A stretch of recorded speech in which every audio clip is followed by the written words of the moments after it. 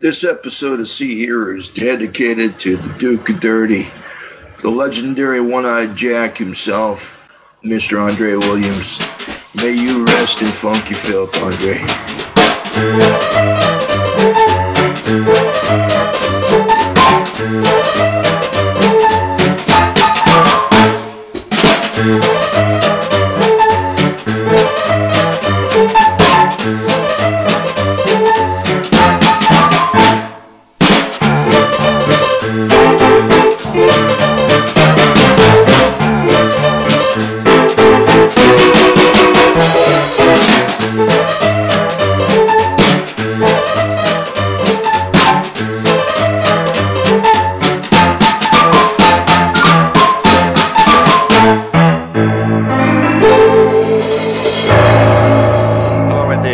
To episode 62 of the See Here podcast. Welcome. We discuss music-related films. My name's Morris. I'm here in Melbourne, and my two friends and colleagues in music filmdom are also on the Skype machine. Over in Bath, Mr. Bernard Stickwell. Good evening. And over in Brantford, Ontario, is Mr. Tim Merrill. Howdy. See Here podcast is just a download away. We're here tonight to talk to you about a film released in 1970. It's a documentary about the Rolling Stones. Or is it, really? It's about a lot of things. The film is Gimme Shelter, directed by brothers Albert and David Mayles and Charlotte Zwerin. So what we're going to do is we're going to play the trailer for you. We have a lot to discuss about this film, and we'll be back in a moment. Welcome to the breakfast show.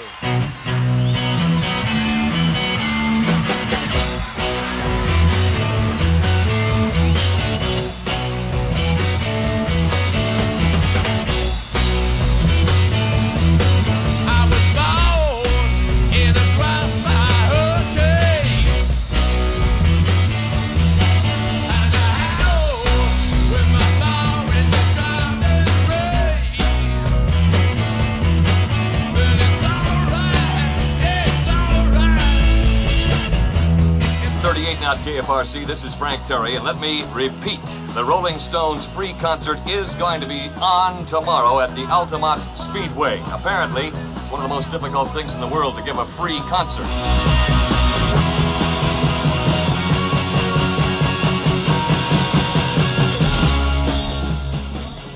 It's creating a sort of microcosmic society, you know, which it sets an example to the rest of America as to how one can behave in large gatherings.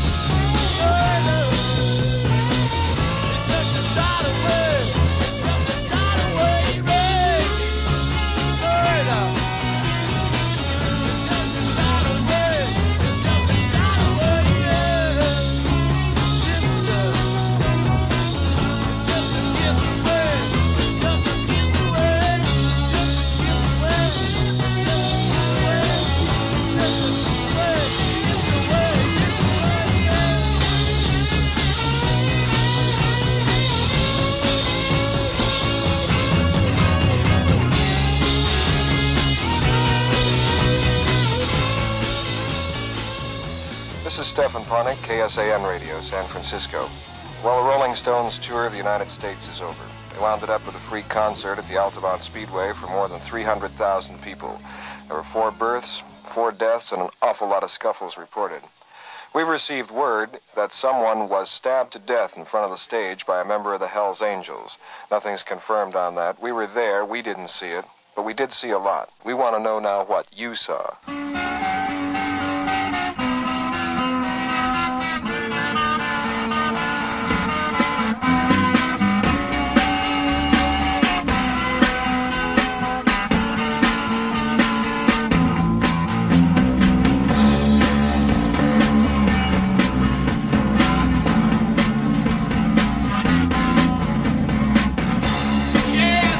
Storm is threatening our very lives.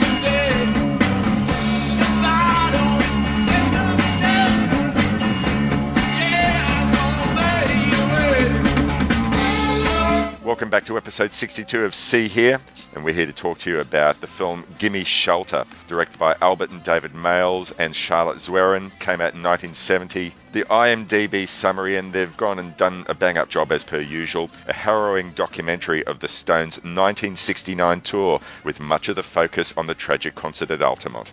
All right, let's go around the table with initial thoughts. Tim, this was your pick, and you said that this is one you'd wanted to discuss for a long time. So maybe instead of telling us about why you liked the film or why you wanted to bring this film to the table, let's start off with what's your background with the Rolling Stones? Well, like anybody, there's no way that you could really avoid hearing the Stones when you were a kid growing up. On AM radio, you always heard Street Fighting Man, Mother's Little Helper, Get Off of My Cloud, everything. And then, all through high school, as the Stones came into town, or the closest big town, big stadium, it was always an event. And then I remember being in high school in the 80s when they came up with that film, Let's Spend the Night Together, when that was a big deal, and everyone going to the theater to see that. Yeah, it was like through uncles, every car stereo in the summertime, and anywhere you went, man, it was hard to avoid the Stones. Everyone has their favorite periods of the Stones, but to me, some people say no Taylor, no Jones, no Stones. Kind of lean that way myself. Mick Taylor era was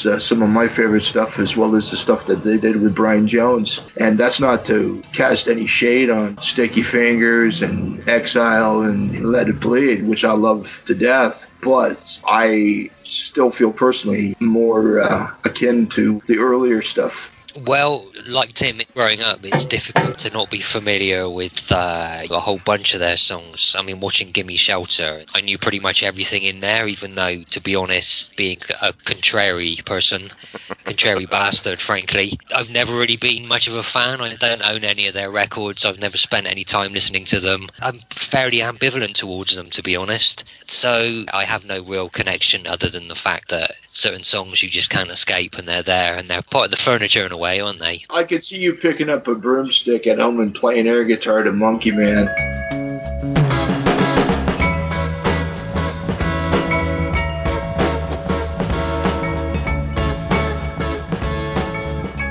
I can see that. Come on.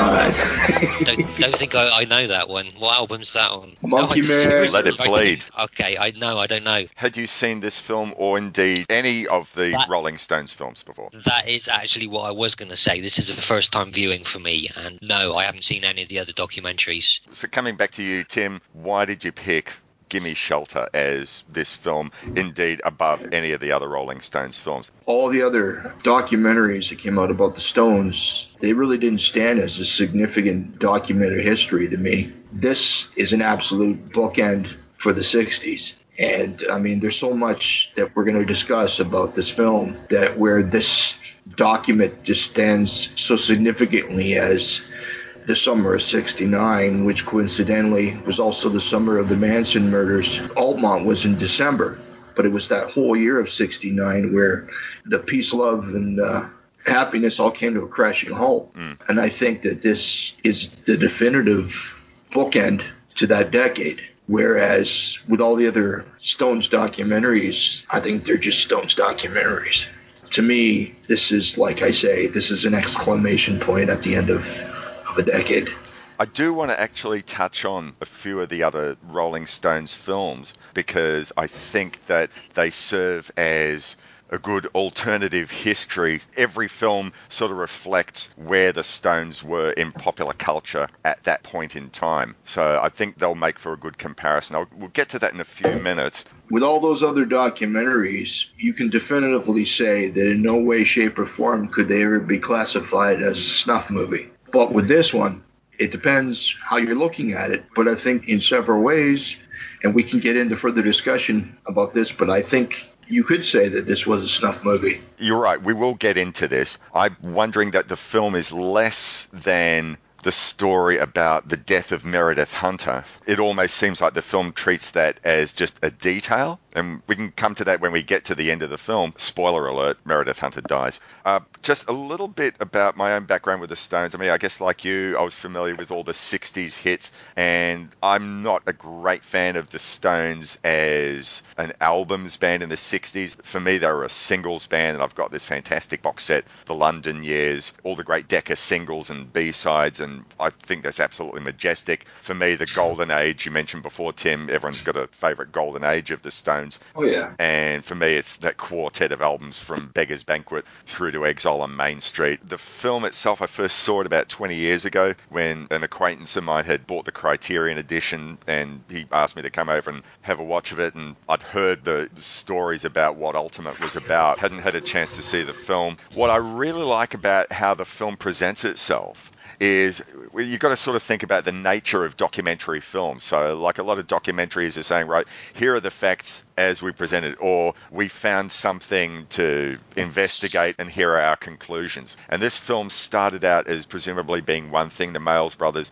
wanted to show a film about the Rolling Stones' first tour of America in a few years, and presumably it was just going to be a concert film. I mean, there's a lot of concert footage from Madison Square Garden in New York City, and then it ends up being something very different. So I think they edited it in such a way that it presents itself almost like a really well-told fiction film. So you get shots of Charlie and Mick in the editing suite, you get New York concert footage, you get the legal negotiations around the use of the Altamont Speedway with the Stones lawyer, at least I think he was the Stones lawyer. You get some songs from the support act, the crowd gathering at Altamont, and then the Stones' performance at Altamont. And apart from a phone call early on in the film while the guys are sort of watching back the footage in the editing suite, we don't even know about the existence of the Hells Angels until we get to Altamont, like about halfway or 2/3 of the way through the film. And it just seems to build itself up in the way that a fictitious, maybe not a thriller, but as a drama, we think everything's good and they're building this house of cards, and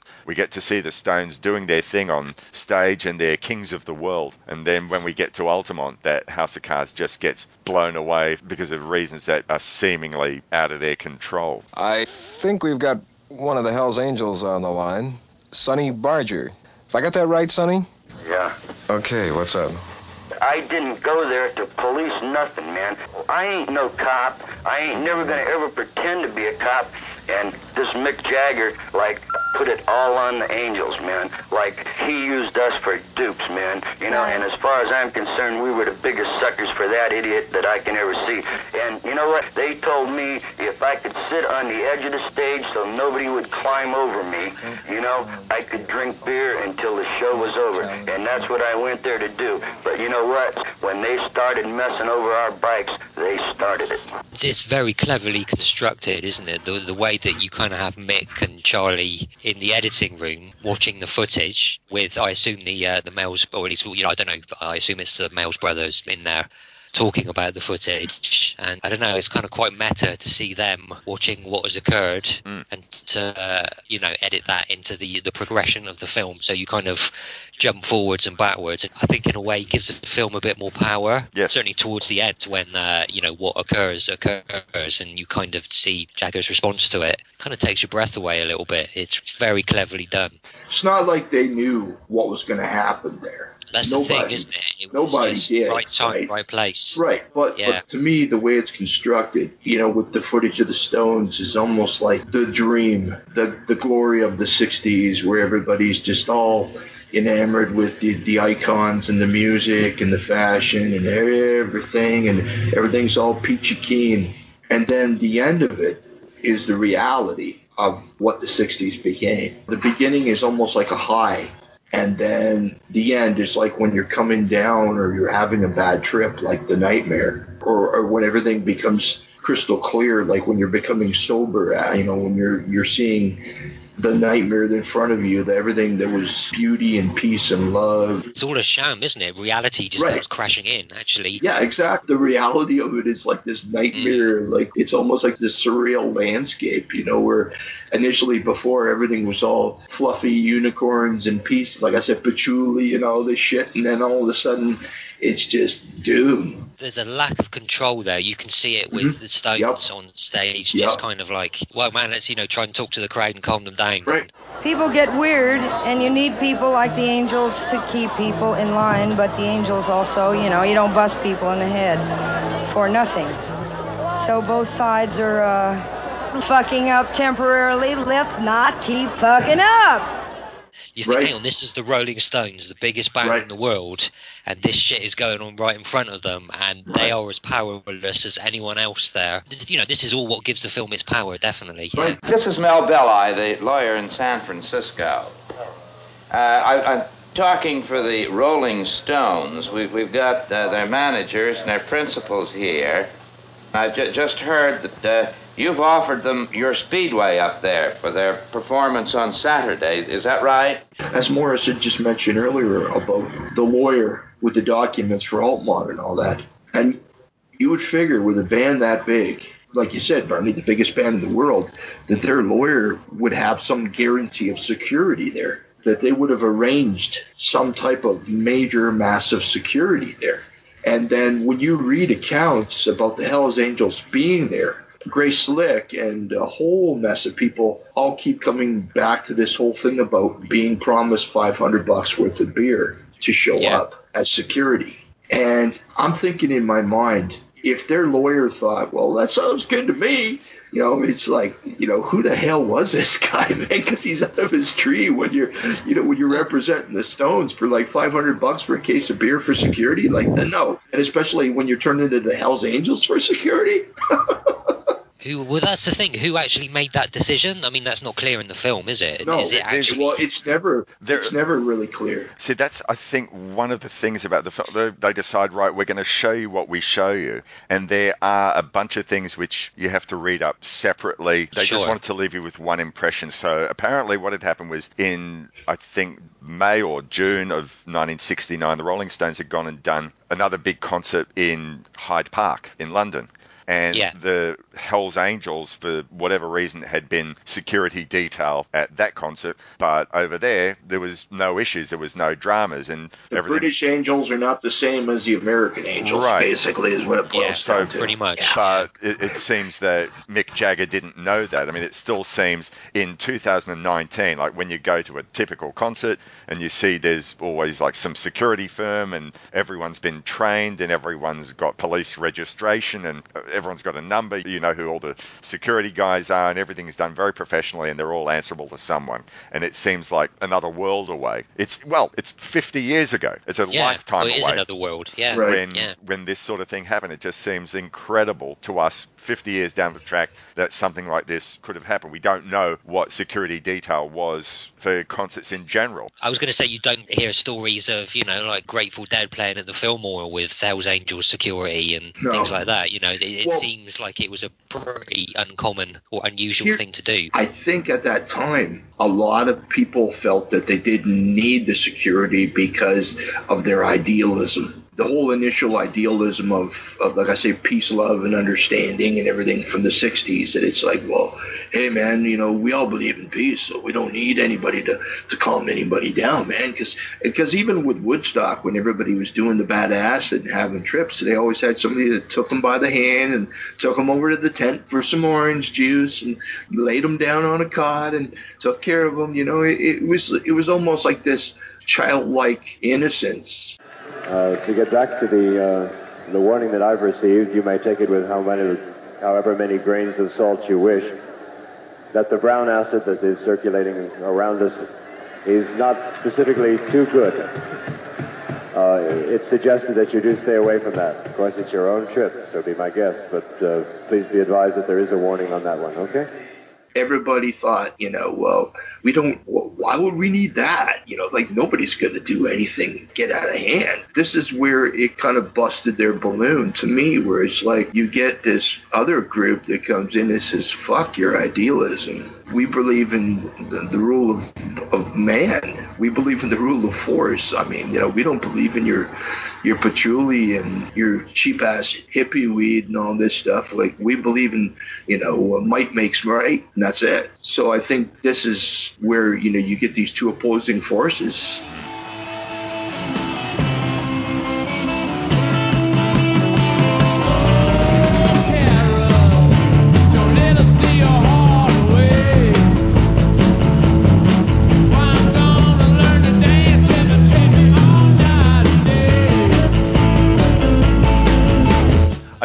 got in this film two examples of opposing forces. So there's what you speak about there with the rule of man versus the rule of nature, and this film is the anti-Woodstock. There's a moment in the film where there's all this chaos. The Stones are on stage, they're doing Sympathy for the Devil, and there's this long shot. I posted this photo in the See Here Facebook God, group. yeah. There's this bit where you see one of the Hells Angels in the midground, Mick Jagger in the foreground, and he's and he's just looking at him for 10 seconds, looking at him, and the look on that Hells Angel's face is, never mind the audience, I've got contempt for you, Jagger. And early on in the film, we hear that phone call from Sonny Barger, who is, I think, one of the Hells Angels. He's calling into the radio station to give the Hells Angels side of events about what happened at Altamont. And his perspective was that, hey, listen, we're not into this idealism, and Mick Jagger had us figured as dupes. We're only there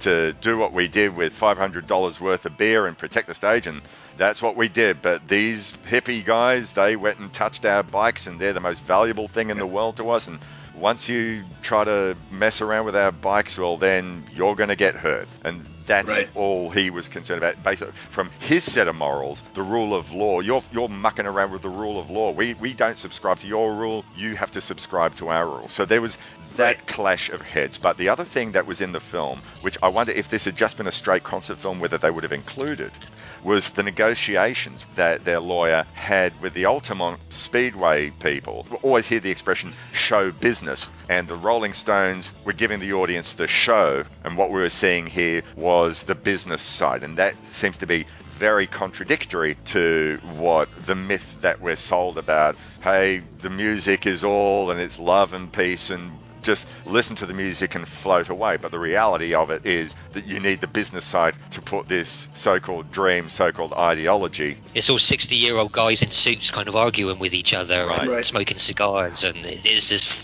like you say, is completely removed from the music and the whole aesthetic. There's another tier to this, like what I was talking about the conflict of the two opposing forces.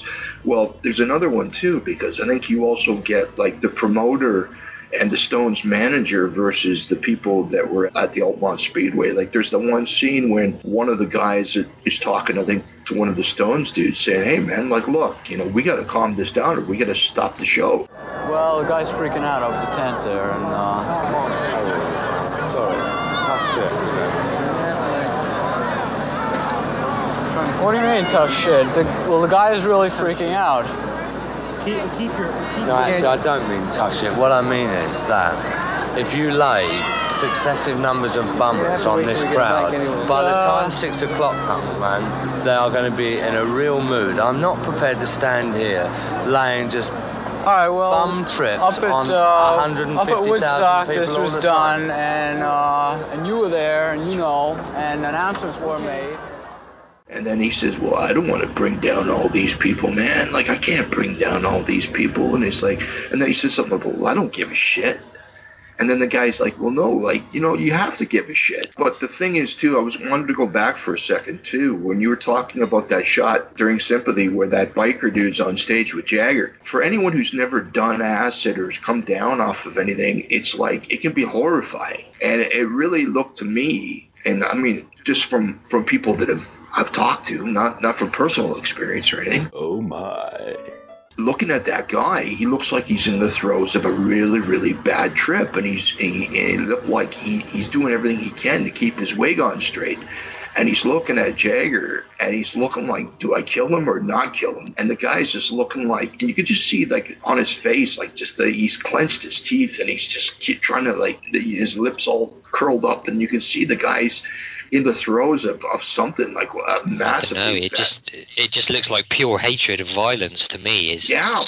But it looks like he's also coming down off of something. Like the guy so wound up, like he's so high that he's like looked like he was turning into like primitive man. And Jagger's completely probably oblivious to it because the guy's kind of in the background, but right beside him at the same time. If you thought the Kennedy assassination was a big deal, imagine if Jagger had got his wig split there right during Sympathy for the Devil, and he wound up getting murdered right on stage, man. Like, please allow me to introduce myself. Why, I'm a man of wear and tears.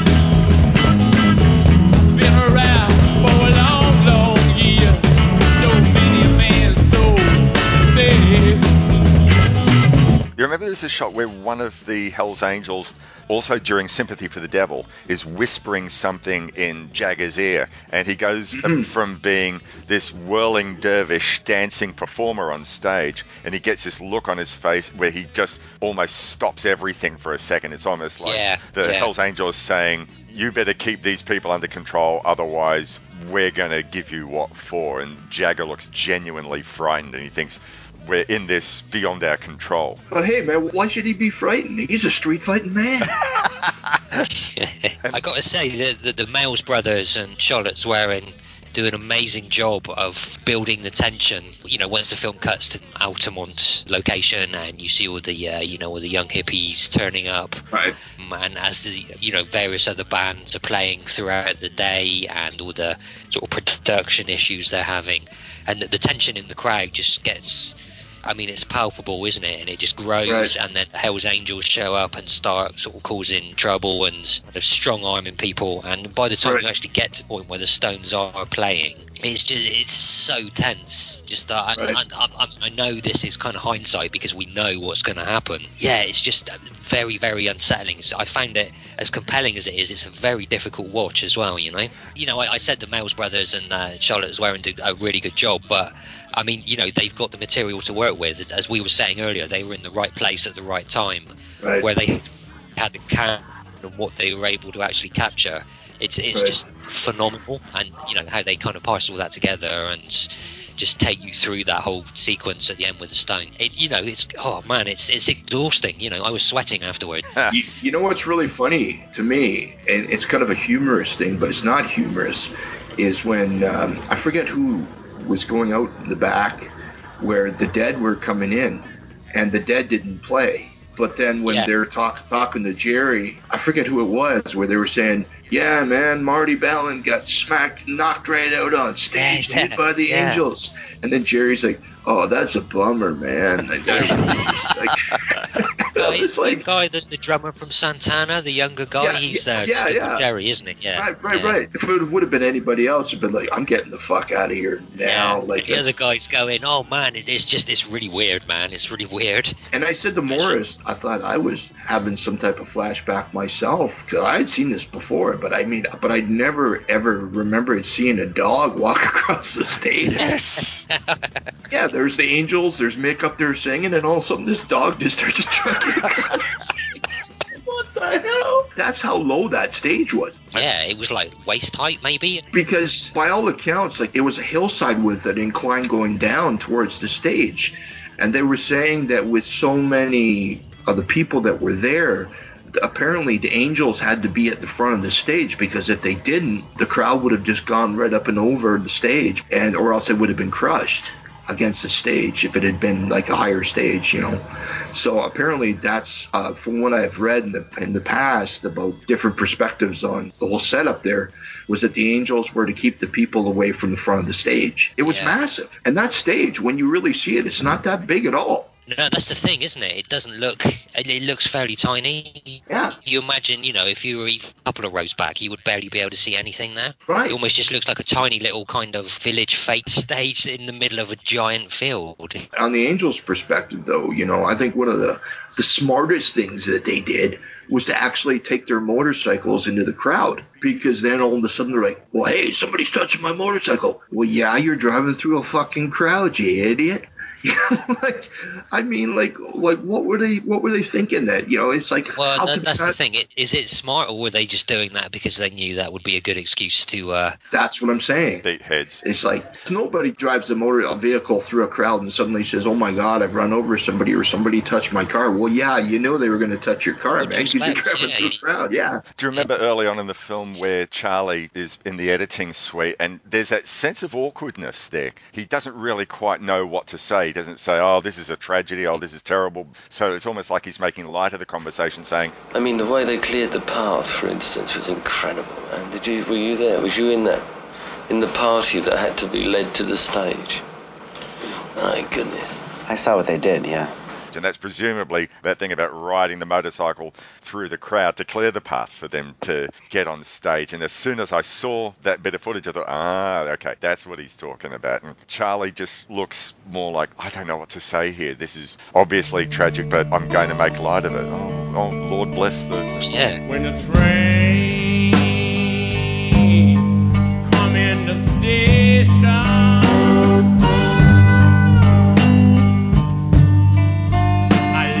in the eye.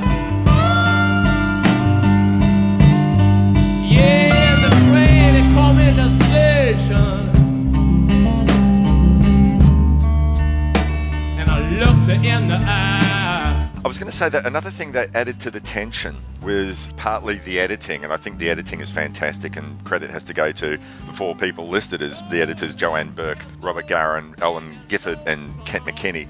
But I think there was something like 30 people with cameras, and one of them, incidentally, was George Lucas. Oh, wow. A lot of it was all close-ups, and that sort of added to what I thought was a very claustrophobic-looking film. There were nowhere to escape. There was no long shots, or very few long shots. That's interesting you say that, because I made a note of the fact that, you know, a lot of the story and the impact and, you know, the emotion that you're picking up from people, it's because they're shooting faces. Yep. It's all very, as you say, close-up faces, and you're seeing people react, and you're seeing emotions there. There's not a huge amount of people talking to each other and dialogue.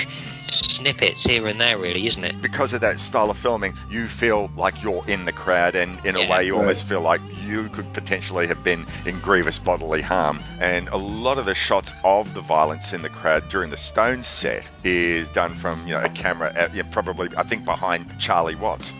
But you're getting to see all that violence, the punch-ups and the rough-ups, still pretty close. You get to see what the Stones see, despite the fact that I think Mick said he couldn't really see a lot of what was going on. Now, that's a bunch of bullshit, because at one point he actually says, hey, we need a doctor out there. Somebody's really, really hurt. Mm-hmm. So, I mean, if he couldn't see anything, then he wouldn't have said anything. It's anticipated that the amount of kids now traveling cross country, you may have anywhere from 5 to 20,000 kids starting to arrive sometime through the day tomorrow. They're all lining up at the airports to come in from as far away as New York. Yeah. Now? Yeah. You got to be kidding. You have no idea what goes on here. It's an amazing phenomenon. It's like the lemmings of the sea. No spoilers. There is a death that occurs, and I want to, again, going back to something I said earlier, I want to put it to you guys. Would you consider this to be an actual snuff movie? Some people define a snuff movie as watching a movie knowing that you're going to see someone actually being killed. And I don't think people will watch this just to say, okay, well, that's where they killed Meredith Hunter. But in the same regard, the way they released this film with the marketing, they released it with a controversial tagline. And they released it, you know, with a bit of hype behind it, knowing that this was an actual tragedy. But it's almost like they exploited it in a way, I think, as some type of final hook to draw you into the end of what happens. So what I want to ask you guys is, would you consider this a snuff movie, yes or no? I think that that's a fairly glib way of looking at it. I don't know. The hope is you are seeing somebody die for real, and that isn't the point of this film. Right. It was just one, you know, it happened and they happened to catch it, but I don't think it was actually marketed as that, or I don't think it was particularly exploited. Was it actually publicized like that? So I forget the tagline, but it was something about rock and roll history and tragic consequence, or something. Like, I mean, they did make note of it when the film was released. I think thinking of it and putting it in those terms as well, it's kind of reducing what it actually is, because like I say, that's not the intent of it at all. And I'll be honest, just kind of discussing it as a snuff movie just seems, I don't know, just seems a bit unrealistic and unsavory. I don't know. I can understand why you brought that up, Tim, but I don't see that at all. So yeah, look, I tend to agree with you, Bernie. I don't think that this is a snuff film. It really is more a blink and you'll miss it. In fact, they even have to pull the film back a bit in the editing suite for you to see where the gun was. And Meredith Hunter had a gun, and that was how the Hells Angels said that they justified putting him out. It's funny though, isn't it? Because watching this, I didn't know that was the case. I knew that a Hell's Angel stabbed a guy. Yep. I didn't know that the guy had a gun, and it's strange that fact almost seems to be a little bit obscure to justify somebody stabbing him. Was just kicked off and stabbed a guy for no reason, and it's like, well, I think a few minutes beforehand, the Hells Angels had gone and, from what I understand, in an unprovoked attack, had pushed him around, and that's where he sort of thought, I'm not going to put up with it. He was already on a methamphetamine trip, so who knows what he was capable of. But that was, from his perspective, this was an act of revenge. This is not him just sort of coming to a Rolling Stones concert and wanting to take someone out. It sort of brought to mind another film,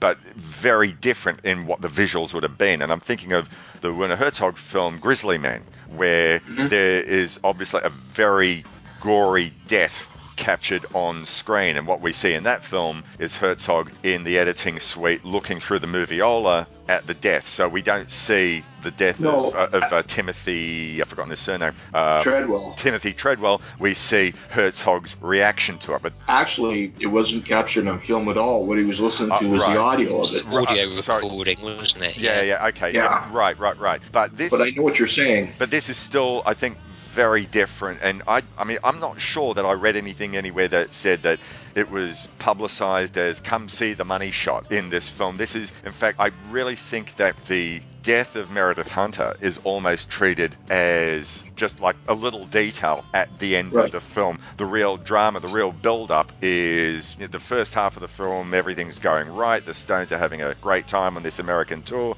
and they go and do this final concert that they're going to do for free in Altamont, and one by one things go wrong. We get an impression of what the Altamont concert is going to be like. We get like a whole 10-minute sequence of the camera just going through the crowd, people on acid trips, people having a good time. Then we get to see our first instances of the Hells Angels coming in and with seemingly unprovoked attacks, beating up a guy, rolling around on the ground. The Stones coming in by chopper, making their way to the trailer, and the security detail of Hells Angels, and one other guy who we do see at the Madison Square Garden concert. Do you remember there's a moment in the Madison Square Garden concert where people were rushing the stage, but the security guys there, they just picked them up and put them off stage, and that's as bad as it went. There's this whole build-up of dread. I just wonder if Altamont had been just another concert, whether the film would have just been a record of Madison Square Garden, and that's it. Well, what's interesting, too, is that I've read accounts of Altamont, Paul Kantner, and Grace Lick, and one of the Burrito Brothers, and people said that they had felt that there was a real weird vibe to Altamont, even from the beginning, that they had felt it was just different from other festivals, and that was even before the Angels showed up, that people had felt like, there was just something about it that was just off. This has come up again and again and again, and I mean, obviously, the Angels being there didn't help matters. Yeah. I want to, if I might, just bring up for a few minutes a few of the other Rolling Stones films, because as I said at the start of the show, it seems that each film is a reflection of the music that they'd put out at the time and who they were and their time in the counterculture, if you want to put it like that. So I want to bring up three other films in particular and talk about Gimme Shelter's place in that. So a very good friend Colin McCowan had gone and sent me a copy of a film called Charlie Is My Darling. I mean, just because you work together a lot, you see each other a lot all the time. People expect when you go out, like we go shopping or something, they expect to see five of you. They always say, where are the others? And actually there are two films with that name. The original footage had long been lost, and so it was rebuilt up in 2010. But I've seen the original version as it was shown or broadcast. And that was a film about the Rolling Stones tour of Ireland back in 1965. Did either of you get a chance to watch either version of this? No, I didn't. I'm afraid no. I didn't have time, unfortunately. No, it's okay. Look, I'll be very quick on it. That film couldn't be further away from Gimme Shelter than that. In fact, in a way, it almost looks like it could have been about the Beatles, because you had the Rolling Stones, dressed nicely and snazzily, and their audience was primarily teenage girls. I mean, there was some teenage guys, but there was a lot of screaming going on, and the reaction to them was like the reaction to any other big pop band of the day. And it's sort of like a fly-on-the-wall documentary, interviewing people in the streets, interviewing band members, just cameras overlooking them on meetings and the like, and it's all very nice and safe. This is not the dangerous band or the dangerous image of the band that we get later on. You see Mick Jagger and he's talking to the cameras saying, oh, well, I don't know where we'll be in a couple of years, we're just making our music our way. And it's a very safe sort of film, and that's the impression. They were this singles band, they were making this great music, or these great singles and the like, but it presents that, if not quite clean-cut image, but a very different image to what came along later on. And then I want to sort of make mention of a film that came out, well, it actually didn't come out, it was, the Stones wanted to have it banned, and in 1972, so we're talking 3 years after Altamont, there was a documentary made by a guy called Robert Frank about the Rolling Stones tour of the US in, I think, 1972, and the film is called Cocksucker Blues. Well, I wait in Leicester Square with a calm the look in my eye.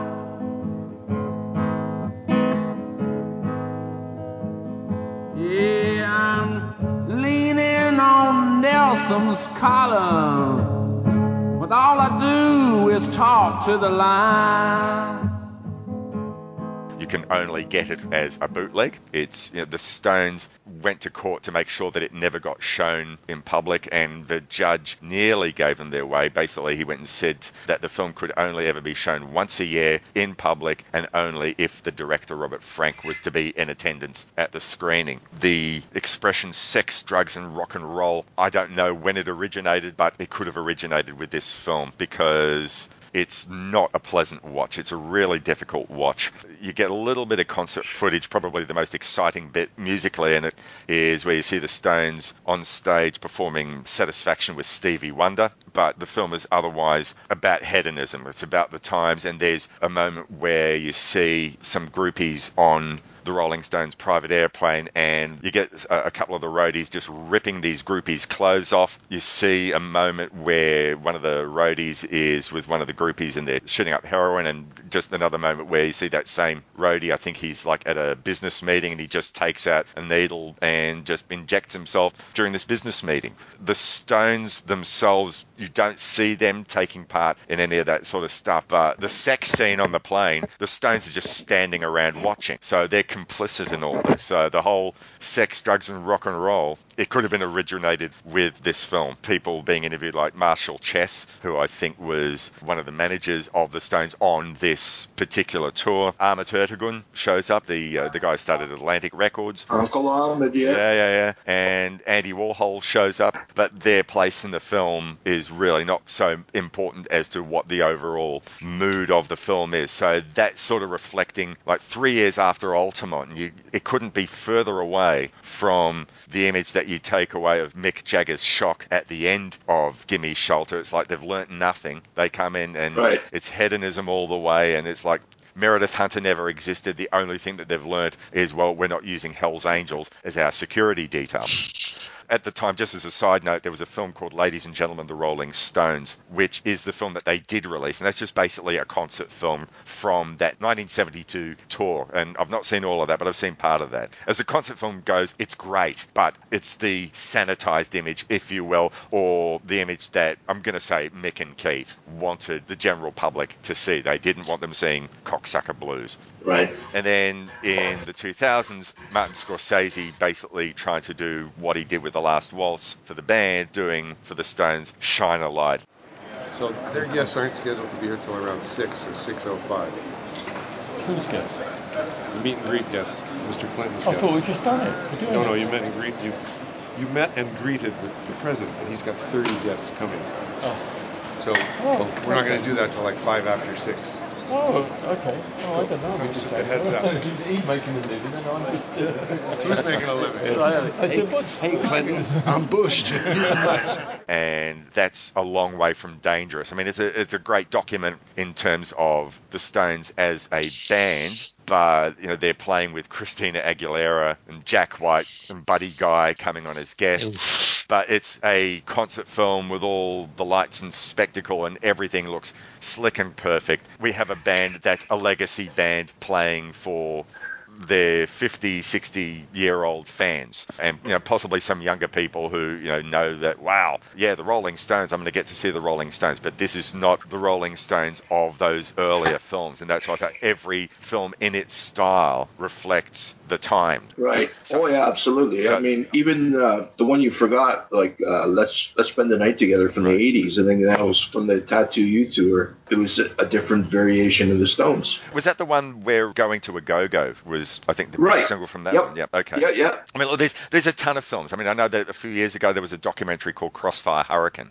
which I haven't seen, and I know that some people have said, yeah, it's a really good film, but I doubt it would tell you as much as Gimme Shelter would, or as Cocksucker Blues tells you about the band. You might get sort of like, yeah, here's a chronology. This is where we started. Yeah, we bonded over Muddy Waters Records and Howling Wolf Records.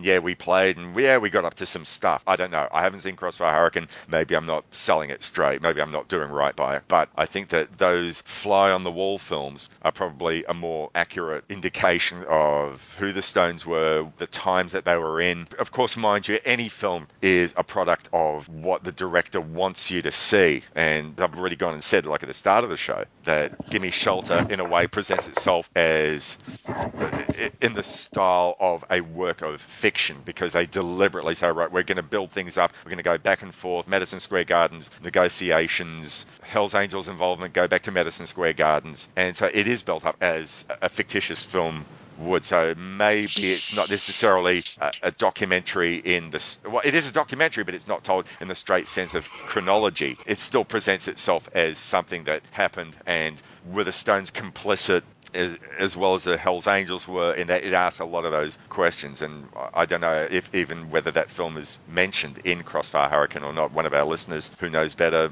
you listen to this, please post to the See Here page. I mean, eventually I might get around to watching it. But well, like I said earlier, the primary importance that Gimme Shelter has is that everybody always looks at the Manson murders in '69 as the end of the age of flower power. I really think it was Altamont.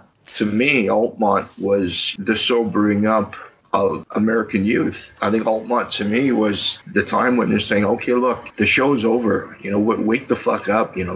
Shake off your drugs. This is where it's going. It's gone bad. It's all been a sham. Look, I think what was going on in Vietnam, plus what was happening with Charles Manson, was the coffin at the end of the 60s, and Altamont was like the nails in the coffin, if you want to use that old-tired analogy. But this happened in December 1969. This was the last month of the 60s. The very end. And 1969 had seen a lot of stuff. Now, I thought that Kent State University might have been 1969, but I think that's actually 1970. But the tragedy of that would have been a very strong part of 1969 in the end of the 60s. But like a lot of people have gone and said, a lot of Beatles fans have said, well, Let It Be was the end of the 60s dream. I mean, no, it's just a very depressing film about the end of a rock band. But yeah, Gimme Shelter, I think in terms of what happened, is far more important a film. I mean, that's what makes it, doesn't it? I mean, with us being able to look back on those events now, I think any value that the film has, and I think it has a lot of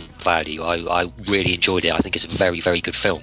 But I don't think that's because of the Rolling Stones. I think it's just because it captured that moment. As you're saying, it captured that final nail in the coffin. It was just right time, and the people who were there filming it and putting it together were craftsmen and women, to the extent that they just turned it into this sort of fantastically depressing but compelling, kind of document of the end of the 60s, the end of flower power, the end of the dream. Right. So, and I just wanted to say as well, quick aside, you mentioned Vietnam. There's a couple of scenes in this towards the end where the start getting in a helicopter and flying away, and they also they're loading, I think, Meredith Hunter's body into a helicopter. Right. And that flies away, and that's like the troops leaving Vietnam, isn't it? Yeah. It really sort of struck that chord with me, When you see this film and you see the Angels where they're wearing their leathers, and you see these guys carrying pool cues, you don't want to fuck with them. And yet these kids are thinking, well, he's not going to split my head, man. I'm into peace. I'm into love. Like, and it's just like, oh no, my friend, like, he'll split your head open like a cantaloupe. Like, he doesn't. I don't know if they were thinking that, though. There's a lot of scared-looking people in that audience. Oh yeah, there is a lot of scared people, but I think that only comes after the fact that they start seeing what they do. Initially, it's just kind of like they're just there as they're just here as a presence, yada, yada, yada. It's the same way, when you go to a protest and everyone's like, oh, the police are just there as a presence. And then when it starts, it sets off. Gas starts raining down, Yeah, exactly. And then they come up with the truncheons and the clubs and, and everything. Yeah. And then you're like, oh, hey, man, peace. I don't want any trouble. And then it's too late for that, and that's where it all boils down into chaos. I think that the Hells Angels' relation to the Stones is something like reality to the Great Pretenders. The Stones always sort of made out that they were the bad boys of rock and roll, but after watching this film, you can never listen to that Stones song Playing with Fire quite the same way again. Don't play with me because you're playing with fire. And you can just imagine that guy who was looking at Mick Jagger on the stage would have looked at him and thought, yeah, that's funny. It was just an affectation by the Stones. It was them trying to increase their cachet and coolness by, getting the Hells Angels to come and help them out. It's like, yeah, it was Rolling Stones, Hells Angels, yeah, cool. But they kind of got bit on the ass, didn't they? With the whole thing about the Stones, like with the Satanic Majesty's request, there's been people that have written about how there was allegations that, they were into a little bit of the old black magic and stuff like that, and that actually Altamont was some type of hex or some bad juju was going down, that the Stones were just kind of reveling in it, or they were actually trying to brew up some chaos or something. I mean, and people have actually insinuated that there's some weird reason, like I said, like people felt there was a bad vibe right from the start. And like you said, Bernie, they bit off more than they could chew with the whole thing. Yeah. And of course, I don't believe any of that bullshit, but I find that a bit difficult to believe. I think they're just a bunch of arrogant twats who thought they could. I mean, it's been said that their Satanic Majesty's request was their answer to Sgt. Pepper's Lonely Hearts Club Band.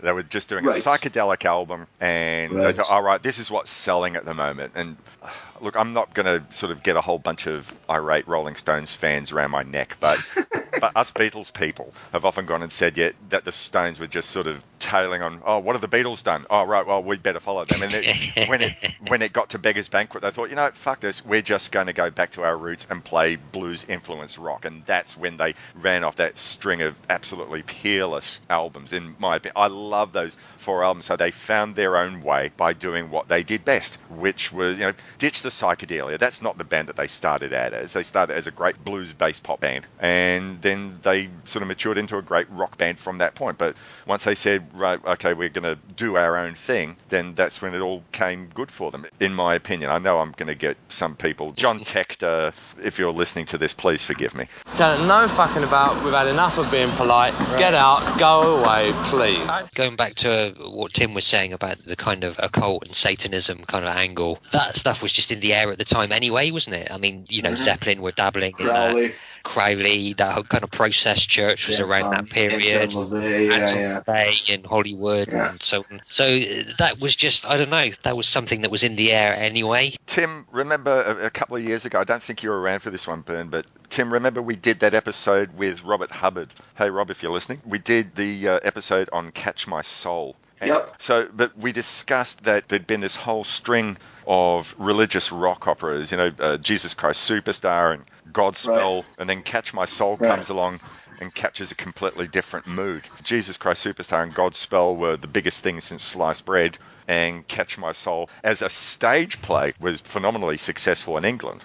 but as a film, it played like a couple of cinemas and did a drive-in. You had the assertion, Tim, you said, well, the difference is Charlie Manson. Those earlier musicals had captured the spirit of the 60s, and all of a sudden, Catch My Soul, it reflected a different time. And that's a story of Othello. There's a death in it. There's a murder. There's people disbelieving each other.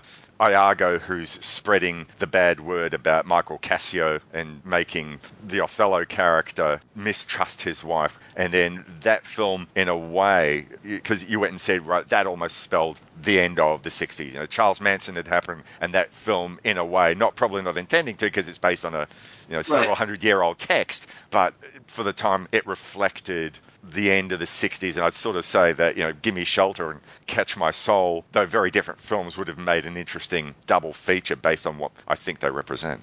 Oh, yeah, absolutely. They're both bookmarks of the same thing, though, like I'm saying, just the real end of the 60s.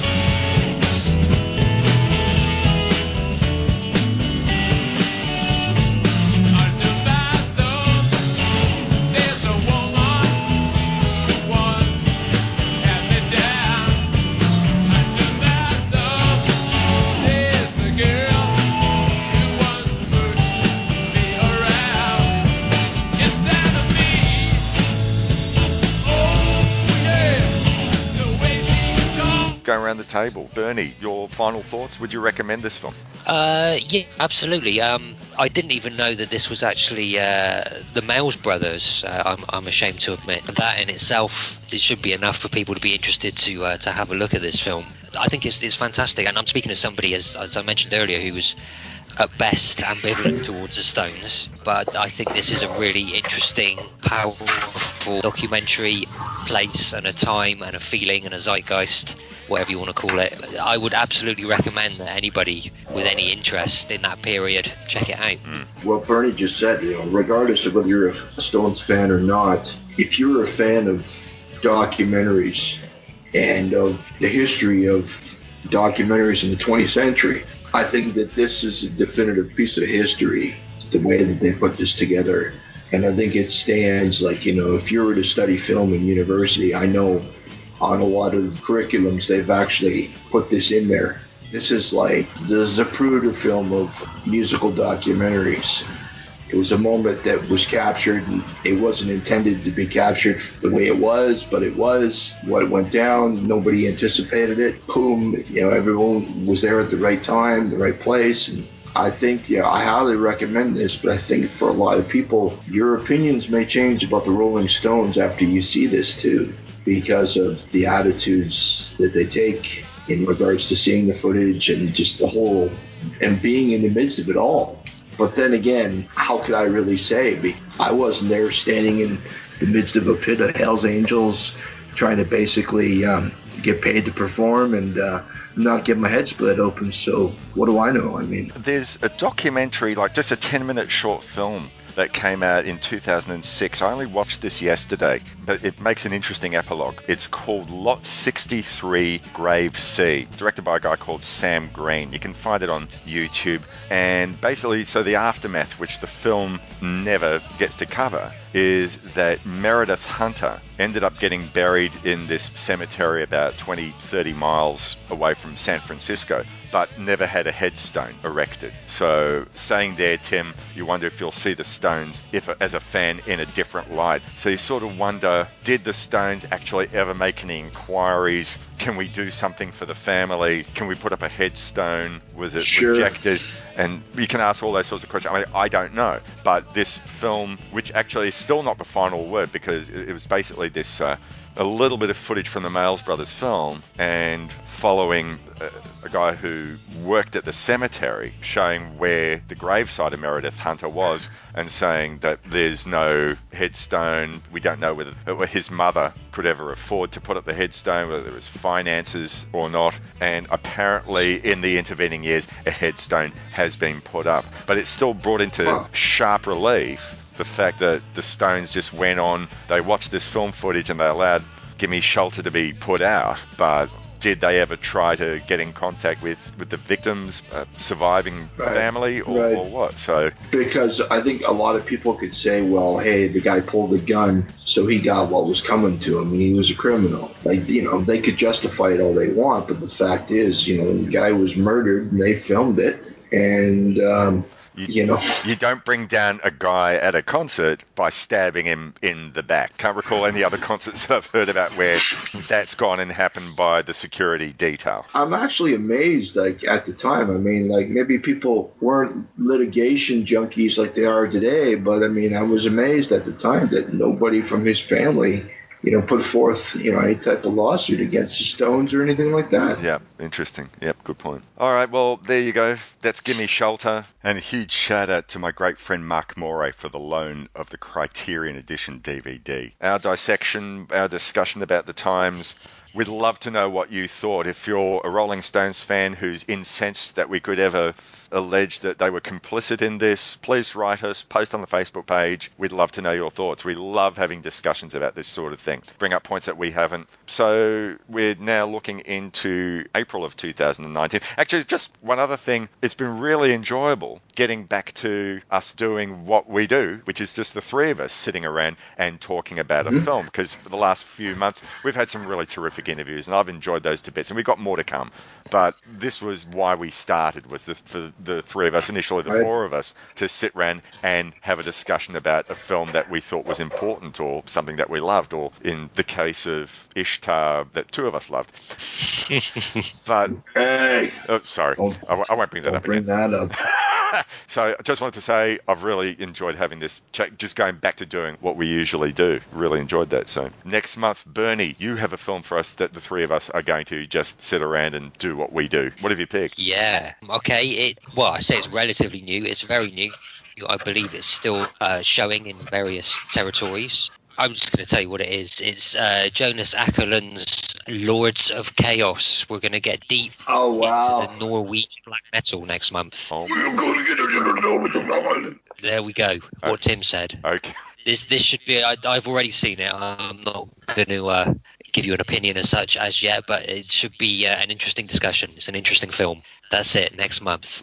Get your corpse paint ready. Lords of Chaos. I might actually have to refer to my resident metal scholar, Max. Yeah. I'll say, who's that guy? What are they talking about? Who's that? I know what this is about, and I think that, I haven't seen it, but I think an episode of the podcast Disgraceland, which covered the events that Lords of Chaos covered. So we'll get to that in April of 2019. Looking forward to talking about that. Housekeeping details. Bernie's still managing the Instagram account. How do people find that? Yes, I am. Yeah. So we are See Here Podcast, or at See Here Podcast, I should say, on the Instagram. So please look us up, follow us, and enjoy the pictures and with witty comments that I post occasionally. Indeed. If you want to join our Facebook group, it's facebook.com/groups/See Here, SEEHEAR. If you wish to send us an old-fashioned email, and I love old-fashioned emails, seeherepodcast@gmail.com.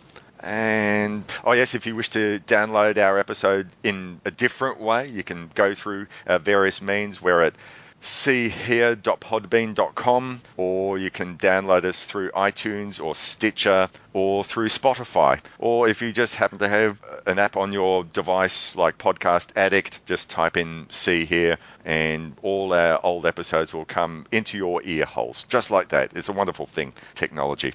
I think that pretty much covers it. Looking forward to speaking about the Tim, you do it, the Lords of Chaos. Do the voice. So can we do the whole episode next month in the Cookie Monster voice? I'm tempted. Sweet. It'll be about 3 minutes long as well if we're playing at an acceptable speed. Okay. Well, until next month, look after each other. Be nice to each other. If you see someone freaking out at a concert, hug them. Don't let anyone with a leather jacket near them. So don't stab them. Be nice to them. Yeah, indeed. Right. So until next time, all the best. Cheers. Bye. Bye.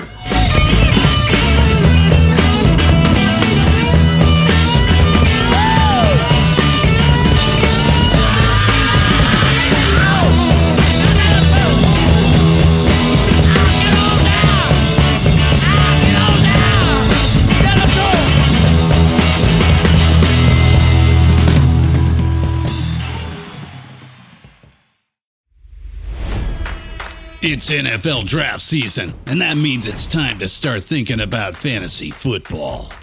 FantasyPoints.com features industry-leading experts and prognosticators using proprietary hand-charted data to help you score more fantasy points. FantasyPoints.com is the place to go for whatever kind of fantasy football you play. Whether you play fantasy football, daily fantasy sports, or do a little bit of everything, Fantasy Points has the meticulously researched content to guide you to victory. And why wait for the fall? Fantasy Points also covers the new spring football league, the UFL. Join the guru, John Hansen, Scott Barrett, Joe Dolan, and other massive names in the fantasy football universe with an exclusive offer. Use code Pantheon for 15% off any Fantasy Points package, including the all-in package, with access to every article, tool, and data nugget that Fantasy Points has to offer. That's FantasyPoints.com and code Pantheon for 15% off at Fantasy Points. FantasyPoints.com, code Pantheon. Score more fantasy points.